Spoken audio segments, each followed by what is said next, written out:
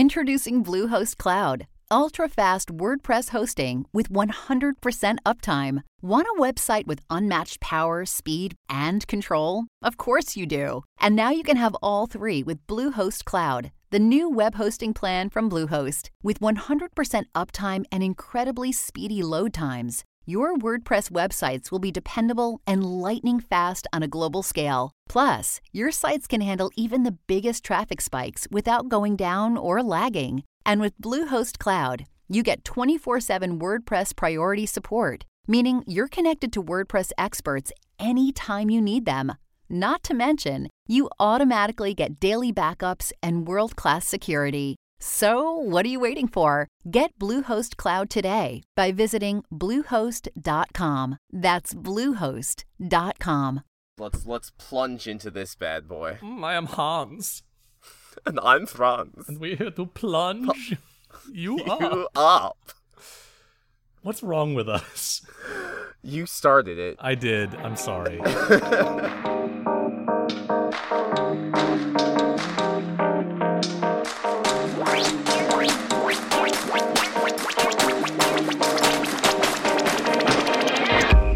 Hello, everybody, and welcome to Backstage Gaming, dramatic takes on your favorite games. I'm Chris. And I'm Franz. Fuck you. That's Dylan. Yeah, I had to get that one in. So now you have to keep that outtake in. Otherwise, guess so. This joke doesn't make sense. I'm Dylan. And we're here to talk to you about games and storytelling across medium. We're actors. That's what we do. And we hope that you're having... Nice. What's up? I'm sorry. I'm done talking shit. Continue. This is what happens when we do a morning cast. Yeah, honestly, every morning cast is a fucking shit show, but here we are. We're here to talk today about a piece of the storytelling pie that is essential and a way that games are able to engage with it in a very interesting way, and that is character design, and specifically character redesign, and how a character's appearance changing either in the same game or across multiple entries in a game series can be a useful visual shorthand for that character's story and that character's arc. And we've got a few fun examples of that. I think it's going to be fun. This time we prepared for our episode more than we usually do. At least a little bit. At least a little bit. I was just thinking I wanted to get a couple out of the way that we didn't bring up before the episode, so we know we're not talking about them. Yes. Okay. So when I think of character redesigns in games, it's usually through like collecting upgrades, and that changes your character's appearance, and it provides this idea of you as the player and the character you're controlling growing more powerful. So I think the best examples of this are Samus from Metroid, which we talk about all the time. Yep. And friend of the show, Samus Aran. And X from the Mega Man X series, where you can replay levels and find like secret upgrades that change his appearance, and you know the list of options you have available grows, and also like in the story, it feels like X is becoming more powerful. There is that constant feedback loop of feeling good about yourself. Yeah, there's also that element in a lot of like online RPGs, World of Warcraft, etc., of like you get new gear that looks different, and you know, typically the gear starts to look, and I'm going to put this in quotes, cooler as the stats get better. Not hating on Warcraft's design, but like, boy howdy, they have a very particular aesthetic, and it's not my favorite. It's not quite mine either. But there's that sort of element as well. That's also not quite what we're going to be talking about today. But I agree that getting the ones that we're not saying out of the way first is probably smart. Yeah. To kick off, character design is a really important element of making sure that your story starts off on a good point.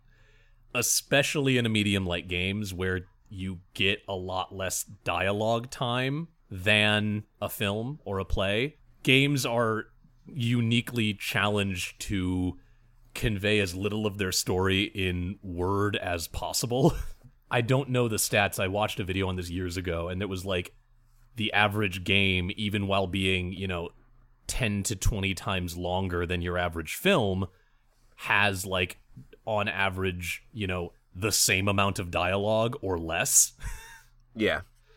And so, the more you can do to inform about the character, especially about, like, main characters and main supporting cast of your game through the way they look, the better. And a game that we both were like, yes, this is very good to talk about, was the Fire Emblem series. Yes. Those games have some really solid character design, even as the games have gone on and they've been getting, like, more and more and more divisive. Like, I won't necessarily say that, like, any of the later designs are bad. But, no, like, I don't think they certainly have. They certainly have been divisive. It's just like a difference in art style. Yeah, they have been going more and more for a, like, modern anime aesthetic, while they started in somewhere between, like, a traditional anime style and, like, a more Western aesthetic. Yeah, kinda. Like, I think it was always fantasy, but, like, I feel like the Japanese aesthetic for fantasy has changed over the decades to kind of splinter off into its own thing. Definitely. Like, there's a difference between Berserk and Sword Art Online. Very, very. Did I nail it? You nailed it with, like, it's one of those statements where it's like, it's so obvious I'd never stop to, like, compare them. And then you said that out loud, and it's like Aku just tore open a portal in time. Oh my god. Anyway. Okay. But Fire Emblem is a really cool example because in every Fire Emblem game, your characters that you control... Let me begin again. Fire Emblem is a series of tactical role-play-ish games. You typically take on the part of the leader of some sort of military or mercenary organization, or sometimes you're just like a noble trying to get somewhere and gathering allies along the way, or whatever it happens to be. But traditionally, the formula for every Fire Emblem game is that you are a noble or you are working for a noble who, because of war, has had to flee their home, and you're now fighting to get back and liberate your home from an evil empire. Exactly. And so you play by controlling an assortment of different characters and units, and as the game series has progressed, it's gone more and more in on each of the characters that you control having their own sort of arcs that you can explore, very much being characters, not just being like, this is my knight, this is my axeman.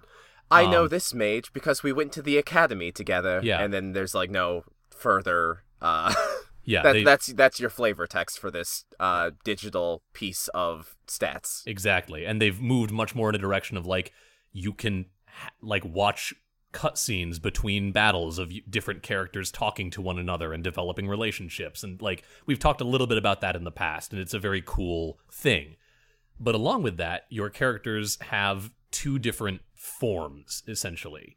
Most characters you get over the course of the game begin as a class, for example, fighter or knight or cavalier, or in the case of one example that I'd like to talk about, the main character Ike from Fire Emblem Path of Radiance, you start out as a class called Ranger, and then every class, once they hit level 20, the next time they level up, or in some games you have to jump through a couple different hoops to make this happen, they achieve, like, a rank change, and so fighters turn into warriors, and knights turn into generals, and cavaliers turn into paladins, and their visual design changes. But for the main character, that typically comes not only with a change in the model, but also a change in, like, the key art for them that you see in cutscenes, and a change in all of their animations that you see in, like, the story think that's moments. Exclusive to Ike, but I get where you're coming from. Well, that's why I wanted to talk about Ike, you see, for this topic. Ike is pretty cool. Shut up. You're dumb. I know I am. So Ike starts out as a ranger, and he's got, like, a kind of ratty old cape. He's got some cobbled together pieces of armor. He's got, like, a tattered... He's very much a backwoods mercenary. Yeah, and his design reflects that. Nothing on his outfit seems to match correctly.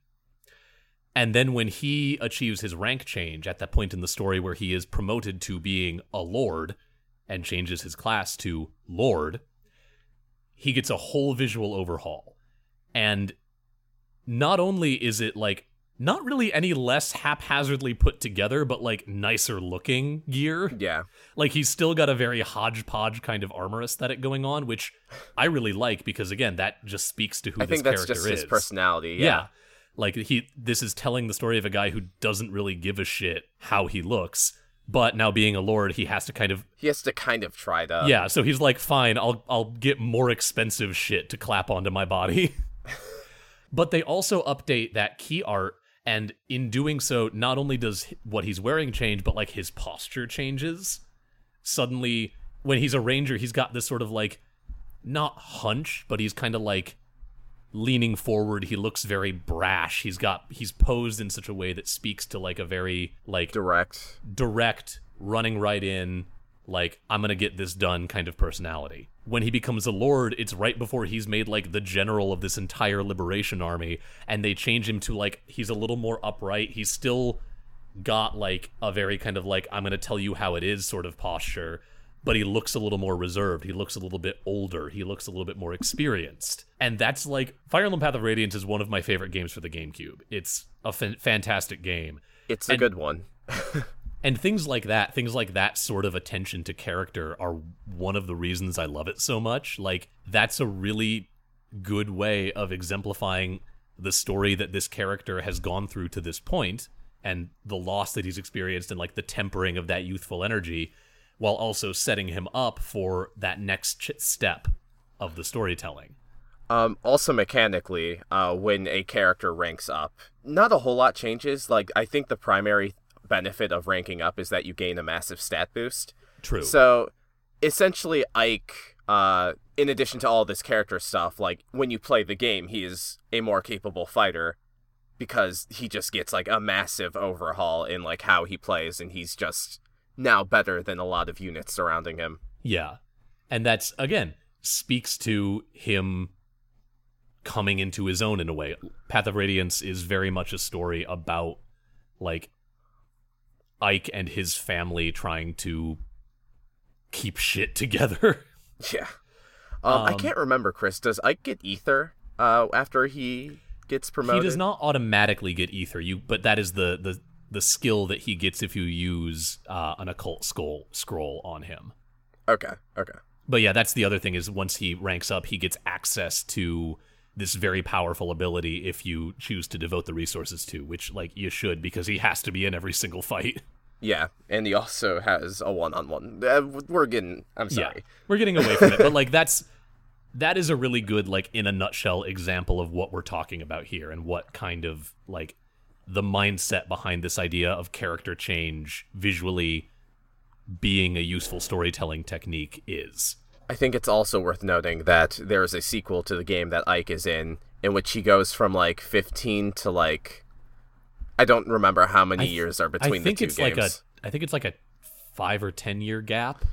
It looks like it, because he, like, goes from, like, teenager to big beefy boy. Yeah, and, like, Soth, who's, like, 9 in Path of Radiance, is one of the main characters in the first chapter of Radiant Dawn, and he looks like he's in his early 20s, I would guess. Like I said, I don't remember exactly, but it's definitely I don't want to to get away from it, but, like, you know, it's, like, on top of the change within the single game, there's also a change between this game and its sequel, and it's just, like, this constant, like, oh man, Ike is so cool.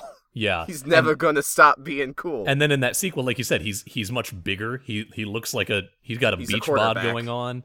But again, they also, like, I love that because his key art, he's kept the, like, slightly more upright stature of his Lord key art from Path of Radiance, but then he's also, like, he looks like a little more relaxed. He looks a little more chill. He's definitely had time to, like, come into his own a little more, and you can see that in his character design. He goes back to his old colors as well. Yep, which is okay, a very good look. It's 3 years. I just looked it up. It's 3 years. Dang, it seemed like a lot more in terms of how some of those characters changed. Well, 3 years in anime years is a lot. That's true. Who knows? Maybe Soth was in the hyperbolic time chamber. Yeah. Man, that's for, like, 2 people. I don't know how many of our listeners actually watch Dragon Ball Z. Who is the Venn diagram of people who really give a shit about these 2 games for the GameCube and Wii and are also big Dragon Ball Z fans? Probably not Tiny. But I don't think our listener base really covers it. Another game series that we wanted to talk about with regards to this, that, boy howdy, there's a lot in this series to talk about. Kingdom Hearts. Kingdom Hearts character design, so good. It's garish, but like in a lovable way. The zippers are my friend. Not Pete's. Pete's zipper is my best friend. Shut up. All right, and you talk about Kingdom Hearts. This is your fault. Okay. So for people who don't know, Kingdom Hearts is it's like a crossover series between Final Fantasy and Disney, except it's increasingly become its own thing. It's a weird beast to describe.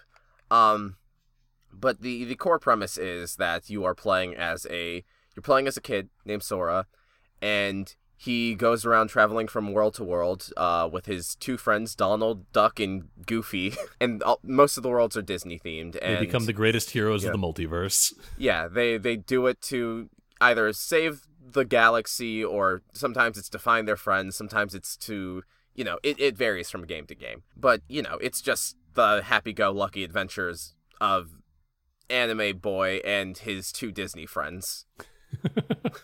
You're really not wrong. On top of that, there's like a very long plot with a little convoluted, but it's fun. We've talked a little bit about the Kingdom Hearts plot in episodes past. That's less what we're talking about now, thank God. Yeah. Because I am not equipped. What I wanted to focus on, and what Chris and I were talking about before the episode started, was the main character Sora. In between the first and second game, I think a year passes, and dude hits a growth spurt. But on top of that, he kind of outgrows his old clothes, so he needs new clothes. And they do a lot to kind of facilitate how much stronger he has grown. So in the first game, Sora has, he wears primarily white with some primary colors splashed in, and then I think there's like a black trimming on his hoodie. And that's about it. It's a really cool design. Like, they managed to absolutely nail, and this goes like across the board for like Sora in his animations and everything else. Yeah. They really nail that perfect crossover of like the Final Fantasy Tetsuo Nomura like straps and silhouette aesthetic with the like Disney goofiness. Yeah, it's very bright. It's a very like happy-go-lucky appearance. But the coolest thing about Kingdom Hearts 2 is that because he outgrows his outfit, he needs some new threads. And the redesign for Sora in Kingdom Hearts 2, I remember when I was like 12 or whatever in 7th grade, was the coolest thing. Because, so it's the same basic silhouette as his old clothes. I think his pants go down a little further to his ankles. They used to go like down to his mid-thigh. I don't want to say it's monochromatic, but instead of like heavy whites and primary colors, it is now almost completely black, except there are primary color trimmings and accents. Yeah, so they incorporate like the bright reds and yellows and whites that made up most of his Kingdom Hearts 1 look into like the suspenders and like the shoelaces, and like they find pockets on the outfit to put that color so it still feels like Sora. Yeah, it still has that Disney happy-go-luckiness, but like the swap in color from white to black really implies that like, and I don't want to say this like without oversell it, but like it does kind of imply that like this is a slightly more serious Sora. He's more capable. This is facilitated by his animations and the amount of actions he can do in the gameplay. Yeah. Sora in Kingdom Hearts 2 is a very acrobatic guy. He does some stuff that you would see in, like, the prequel Star Wars movies. Oh, yeah, and it's so like, good. Jumping and flipping, and... So it's this really nice evolution of the first Kingdom Hearts, both in, like, how he controls and also, like, how he looks.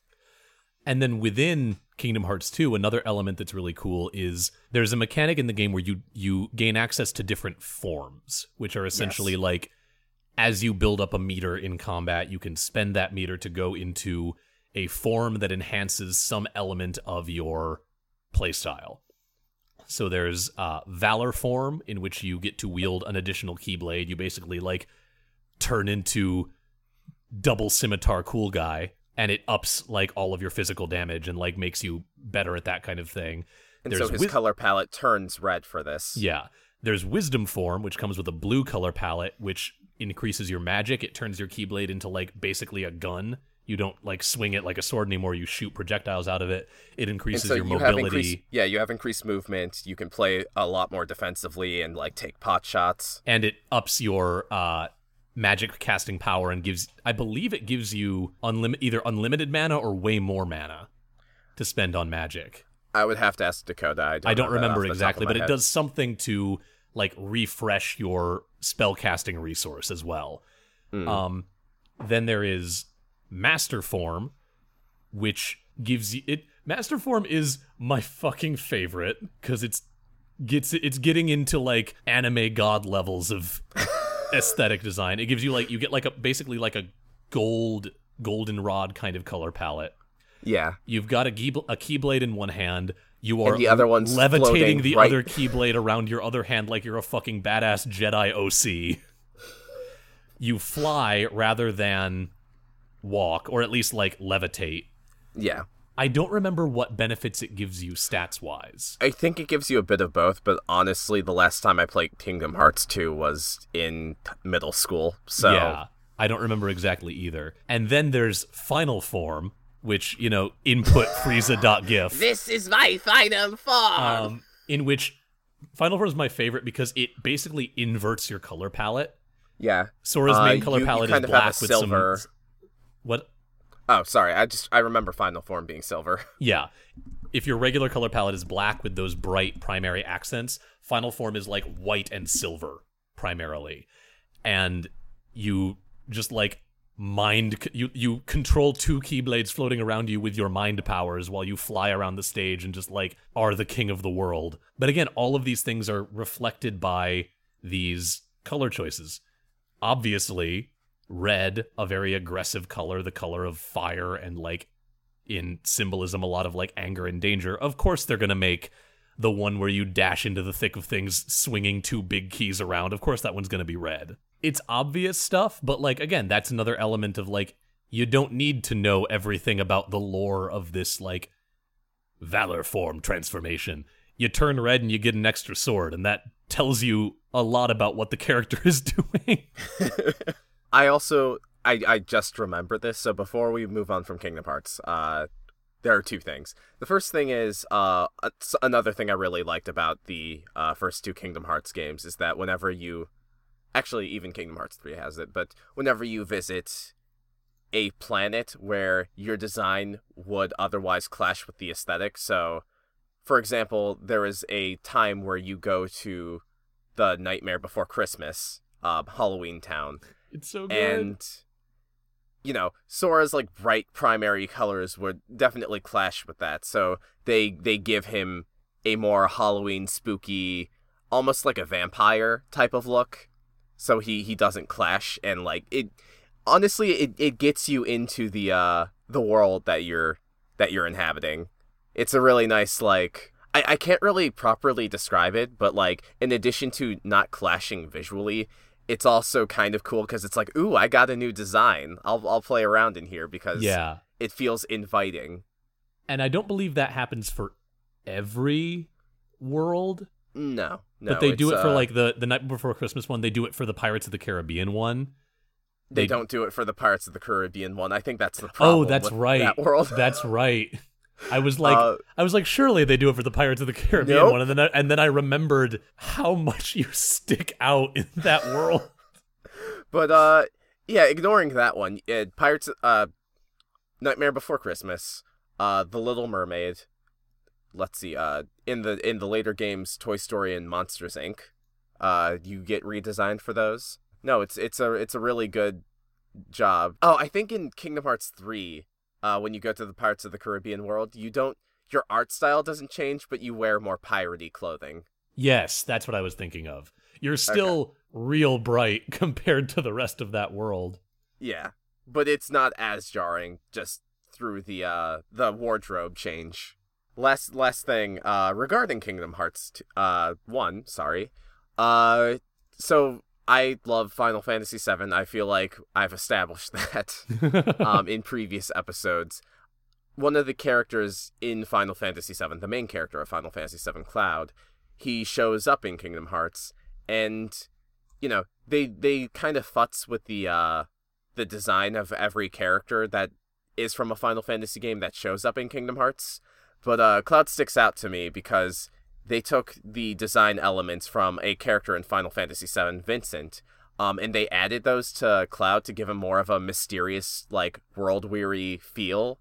And Square Enix has released a action figure of this design called Cloud Another Form, and it's real dumb. He has, like, a cape, and, like, his normally gloved hand is now, like, a claw, and he has, like, a little gargoyle wing sticking out from under the cape, but I really love it, and as a kid I thought it was awesome. It's a nice way of, like, taking this classic character, because other than these additions, he's very much like it's his design from Final Fantasy VII, which is a really cool and instantly recognizable character design. They just decided to slap some extra shit on it. Yeah. And they also do my absolute favorite thing that makes no sense and is really stupid, but they wrap his big fuck-off Buster Sword in bandages.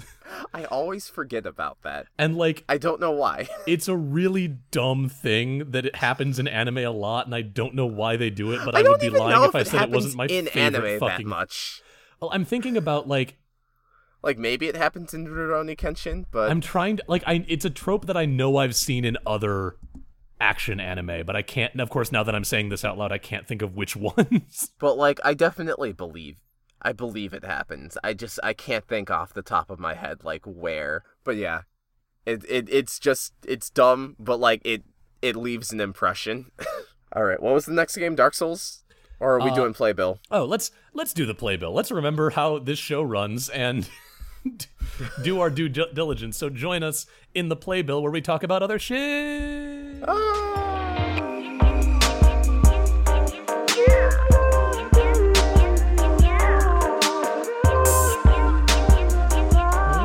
Oh, thank God I landed in this theater seat.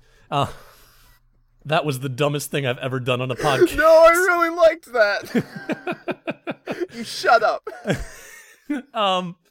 Thank you for joining us in the Playbill. Thank you, as always, for listening. It really means the world to us that we have an audience for this show where we get to talk about shit that just gets us going. But now's where we talk about other things that we're doing. Hey, Dylan, you know that whole, that Neon Genesis Evangelion thing came out on Netflix, and Evangelion? It kickstarted my interest in older mecha anime. Do you have any recommendations about a mecha anime I could watch and a podcast to listen along with it? Well, it just so happens that I am part of a podcast called Dude You Remember Macross. That is DUDE. Where I talk with your friend in mind, our mutual friend and gentleman and a scholar, Coop. And we talk about this show, Super Dimensional Fortress Macross. It was a very big show in Japan in the 80s, and it was adapted into an Americanized version called Robotech, also in the 80s. And it is a fascinating show that kind of talks about... There's a conflict between humans and aliens, not peaceful humans, but, like, humans as we know them. And then, like, you know, there's this warfaring race called the Zentradi, and the conflict between them kind of brings up questions about, like, what makes us human? We talk about, like, pop culture and music and the concept of love. It's a romance story. It's got everything. But anyway, it's a really cool show. We just wrapped up the first series, and gave our final thoughts and opinions on it. So it's fun, and if you want to hear us talk about it, you should check us out on anchor.fm/dudeyouRemember. We are also now on Spotify, Google Play, and Apple Podcasts. Check us out on Facebook. Our Twitter handle is @DudeYouRemember. Again, that is DUDE. Yeah, you should also go and show some love to our friends over at the Unexplored Places, an actual play podcast. As I understand it, either the day that this episode comes out or the next day is the day that they're releasing their finale of season 1, which is incredible, and, like, congrats to them because it's been a really fun show to listen to. Yeah. And just last night, as of our day recording this, Dylan and I both logged into a Discord channel to record with them for the character creation section for their season 2. We can't say anything more about that right now, but it's going to be real fucking good. I'm so excited. I am super excited. So be on the lookout for that. It's going to be a really great show. You should also go and listen to season 1 of Unexplored Places. I've been re-listening to it at work, and it's super fucking good. You can find them on Twitter at UnexploredCast or at unexploredcast.libsyn.com, and you should go show them some love, drop some iTunes reviews, do all that good shit. I also want to throw out that Chris will be a regular for season 2, so definitely tune in for his so dulcet excited. tones if you're already a fan. I will be a sporadic appearance. Other things, I've been getting some casting offers, and my voice is going to be appearing on a number of upcoming podcasts in Nice. Major to minor situations. The one that I know is coming out soon, you should be listening to Unwell, a Midwestern Gothic mystery. I would be saying this even if I wasn't in it. It is one of the best audio dramas I've ever listened to. It's incredible. It's got some of the best sound design in the medium. They do some really cool stuff.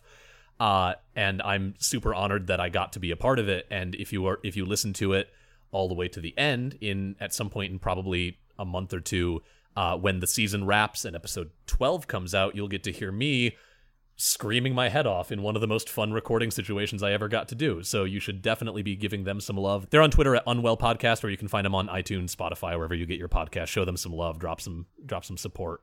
It's a really cool show. And we have a Patreon to plug. It's there if you want to give us... I feel bad being give us money, yes. Because that's not cool. And, everyone's situation is different. And not everyone wants to throw money into a podcast, and that's totally fair. Helpful reminder that we do have a Patreon if you feel like throwing $1 or something. If you like what we do, if you wanna show us some love, if you wanna help us do things like increase our mic quality or be able to take more time to devote to this show and making other shows in the future, whatever we manage to do with the money, once we hit our next goal, we'll be able to start paying for transcriptions to happen of the old episodes, because God knows I don't have the time or the expertise to do that, to a good job of that. Consider throwing us some money. We've recently hit the point where we hit our first goal, which means that this is now a listener-supported show. We are not paying out of pocket for any of the expenses related to web hosting or anything, and that is incredible, and thank you to everyone who has already pledged to make that happen. If you like what we do and you want to support it in a genuine and fungible way, that's a great way to do it. If you can't, we totally get it. We love you anyway. Yeah. Consider sharing the show around. Consider dropping a review on iTunes. All of those things help us just as much as the actual monetary donations, if not more. That's all I've got in the playbill. So we will hop back into the meat of the episode now, I think. So to jump back into our topic on this idea of how character design changes and how those changes affect what we think of the character and where the character's at. Another interesting thing to look at is moving from game to game. Which we did a little bit with Sora. But specifically with things like reboots and reimaginings and anything like that. There's a lot of great examples of this. Redesigning characters between games is frequently a necessity because maybe you're working in a new engine, maybe you're designing for a new platform, whatever it happens to be. But as with all things, when you take a little time to think about how you're going to do this redesign and how you're going to use it to influence where the character is, you can get some really cool shit. Being me, I'm going to talk about God of War because and being me, I'm going to talk about Devil May Cry because I have a brand. We are brand loyal here. God of War 2018, I have talked about a lot on this show. I think it's a great game. The way they handle Kratos' redesign is so fucking good. His character design in God of War 2018 is so evocative of a man trying to not be what he was. He's got these bandages wrapped around his forearms where he used to have the chains for the Blades of Chaos.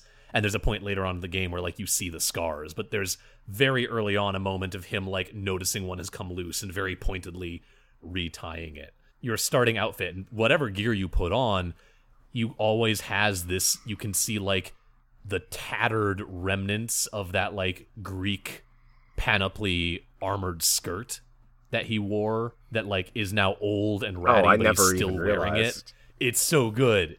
His design has changed. He's like much larger and much like, God of War for the PlayStation 2, he looks like a beefy underwear model, essentially. God of War 2018, he's still ripped, but he's like, it's the difference between looking like a bodybuilder and looking like a power lifter. They have redesigned his model to sell this sense of like power, and maybe he's not as fast, but he's got the heft to swing this massive fuck off axe that is your weapon for most of the game.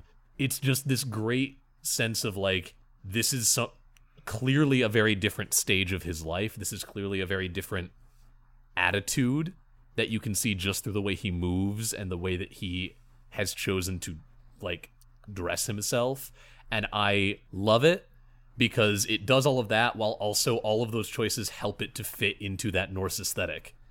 When you think about Vikings, you don't think about underwear models with big rippling pectorals. You think about big bears of dudes on long ships. And so that's what Kratos has become, to fit into this Norse mythology world that it is now taking place in. That's my 5 minutes on God of War. I fucking love that game. I guess something else. I have to now do my 5.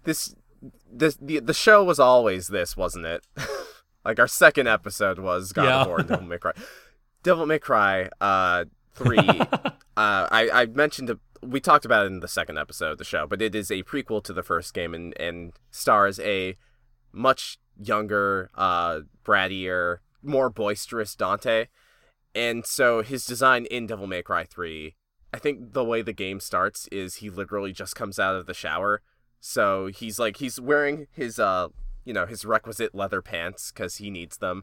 And then he just kind of he gets the call to adventure, and then he just tosses on his coat and just goes right outside. So he's wearing a leather long coat, leather pants, and no shirt, and he's just like, all right. Big fuck off red and leather he's duster. Like, all right, it's so let's good. Go.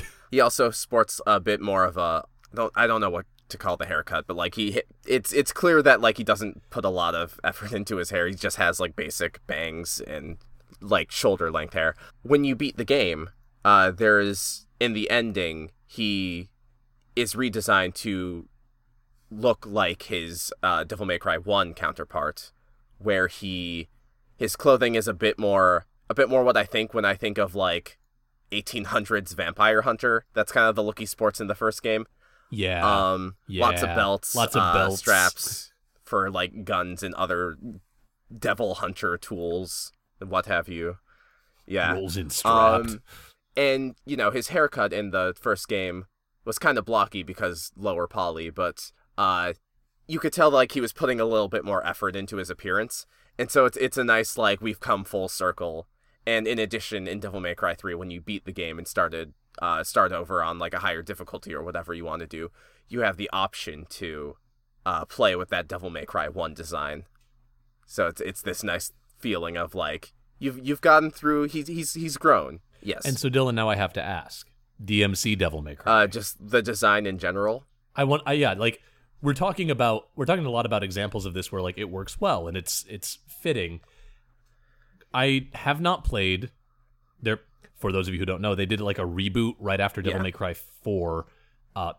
The next Devil May Cry game was just called Devil May Cry, but like in big letters above that, it was just DMC. So that's what it's taken to being called. And it was controversial, to say the least. I won't shit on DMC Devil May Cry too much. Yeah, I'm not asking you to shit on it. I'm curious about your opinions on that design and how you felt that. Honestly, I had more issues with his personality. His design is fine. That's honestly, totally fair. It's like he wears this Dante. Like in terms of character, he's a bit more of a douchebag. I mean, Dante in Devil May Cry 3 was a douchebag, but like he was a very different type of douchebag. It's easier to explain if you've seen both cutscenes from both games, but Dante in DMC Devil May Cry, he's kind of rocking a wife beater under a really baggy jacket. I can't remember if it's a trench coat or not, but his haircut's like, it's a very British punk type of haircut. It's like a severe undercut. Yeah. But like not a long one. Honestly, it's fine because I know they wanted to do something like very distinctly different from the established Dante. I'm sorry that like I'm floundering a bit, but like honestly, my opinion is that like it's fine for what they were going for. That's fair. And I kind of sprung this on you. Not being a fan of the Devil May Cry series, having not like played a ton of them, I honestly really like the design choice in DMC Devil May Cry. Like I think the character designs look fine with like some exceptions. Yeah, like I'm not saying that it is better or not than, you know, the traditional Dante, but I actually I thought it was a really cool take on the character that then apparently just like the game didn't do very interesting Okay, so things I with. guess the biggest issue that a lot of Devil May Cry fans have that as a fan base we have trouble expressing is that like a lot of Dante's insults, and sorry to get on this tangent, but a lot of the insults that Dante it's interesting. flings at the end, like there's something very fun and lighthearted and easygoing about the way Dante is a douchebag in Devil May Cry 3. Yeah, it's very Spider-Man-esque. He's like a slightly more dickish whereas Spider-Man. In DMC Devil May Cry, it just feels more mean-spirited. Like, Dante is a very mean-spirited character in that game. So it was less that, like, the design or the gameplay was off. It was the treatment gameplay of the also, like, you know, as a casual Devil May Cry fan, I don't think it would bother me as much, but, like, there is a level of depth in Devil May Cry 4, specifically, that the reboot wasn't really able to capture. It's not... we don't need to get into that now, but that's neither here nor there. I was curious about that. Felt kind of like the elephant in the room with regards to this topic in Devil May Cry. That's fair. The last thing we wanted to touch on before we let y'all go, a trend in a lot of modern games that fits into this discussion a little bit, and it's the idea of, to use the term that sort of kicked it off, fashion souls. So in the game series Dark Souls, there are a lot of gear that you can get. There's a lot of different armor designs. There's a lot of different things. And to a certain point, what you wear comes down very much to personal preference. Dark Souls is a game that does a very good job of not having... There is gear that is better than other gear, but there is not gear that is better empirically. It's gear that's better for particular styles of play. Because Dark Souls is all about, like, figuring out the way that makes sense for you to play and then statting yourself and gearing yourself up appropriately. And so there's been this trend of, like, fans of the series starting to wear gear that maybe is not the best, but is rather the gear that they think looks the coolest and the gear that they think reflects their character and their particular Dark Souls hero the most accurately. And that's really fucking cool, because it's basically putting the power of this sort of character design and like visuals being evocative of the character in your hands because you're the person coming up with this character. Yeah. And a lot of RPGs do this, but I think Dark Souls is a good example because, you know, there is a term for fashion souls where it is this idea of self-expression of like how you play your character. Yeah, it's been around. Like, people have been doing it ever since there's been RPGs with like good-looking aesthetic armor choices to be made. But Dark Souls provided a kind of unique point for it, again, for having that focus on like there's not really a, you know, other than the obvious like this is a broken sword you found on a skeleton, there's not like objectively wrong weapon or armor choices.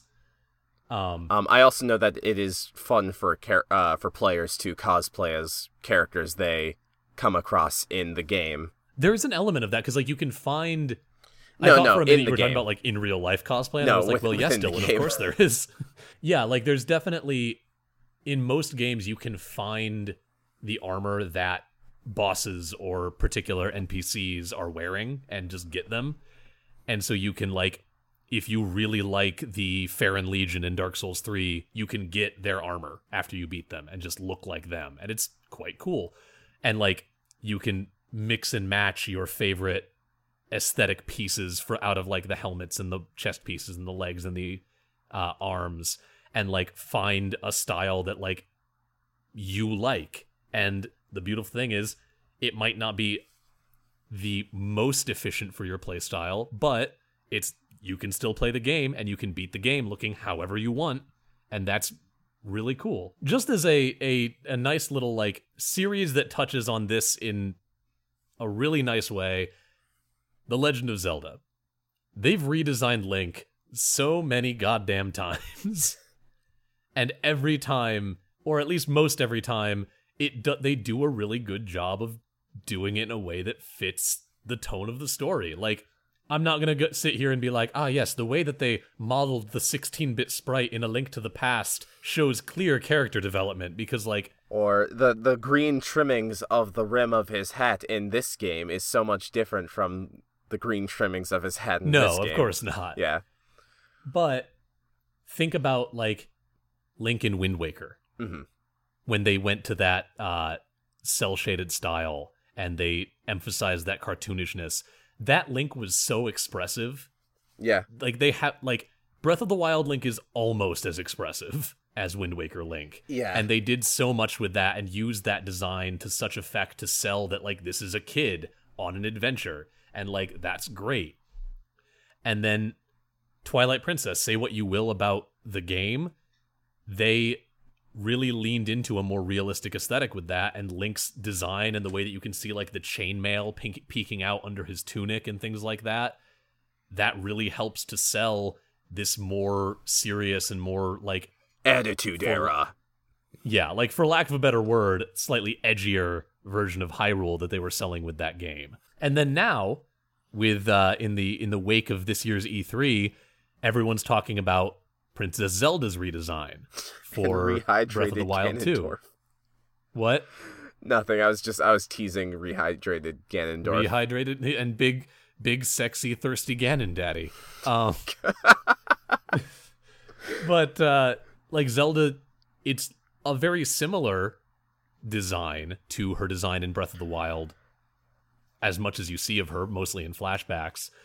But then there's like elements of she's wearing her traveling boots. She's got her hair cut short to be a little bit more ready. There's a lot, like, we have seen snippets of this character, and it has spawned so much fan speculation about her being playable in the sequel and her, like, what her role is going to be in this game.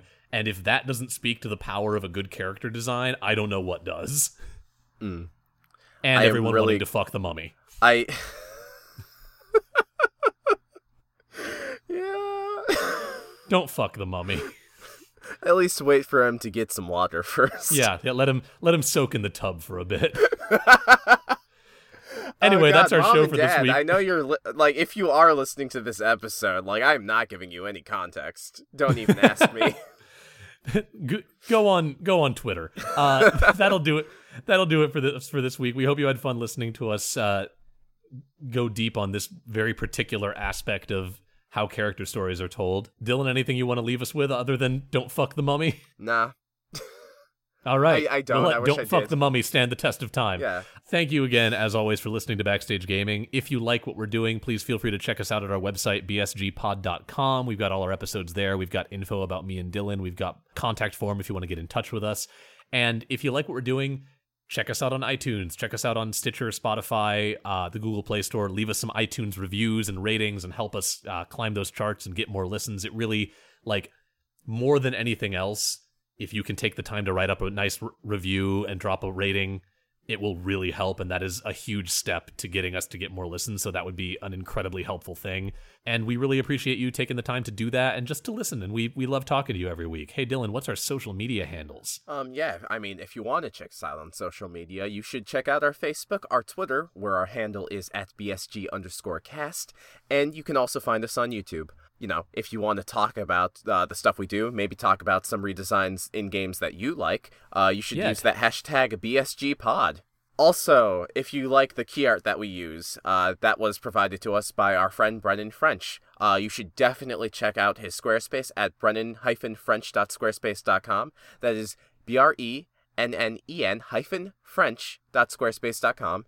Or you can check him out on Instagram at instagram.com/BrennanFrenchArts. You should also go show some love to our friend BioQuery. He's the musician behind our theme song, .Sound Radio Volume 1 Instrumentality. He's got a couple recent releases out that are both phenomenal. He put out an EP a few months ago called Post-Human Angst, and then just a few weeks ago he dropped an EP that he produced featuring a bunch of hip-hop artists and rappers from around the country and the world that's like, it's so fucking cool. I've heard some of it. It's pretty fun jams. It's really good.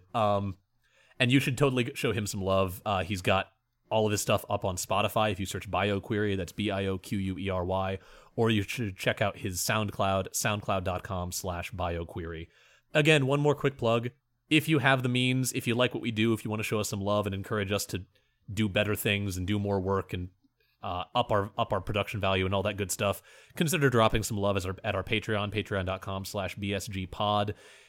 Every dollar makes a huge difference, and again, I'm still not over how cool it is that y'all are supporting all of our like necessary overhead at this point. That is so nice. Humbling and so cool, and we really appreciate it. So yeah, check that out if you want. We've got some different reward tiers. We've got like a Discord server where people hang out and chat about what they're playing and what they're watching, and I would love to have more of y'all in there. So give that a look, and with all that said and done, thank you for listening, and we will talk to you again next week. Goodbye. Goodbye, all. Don't fuck the mummy. I mean, you can if you want to, but get his consent first.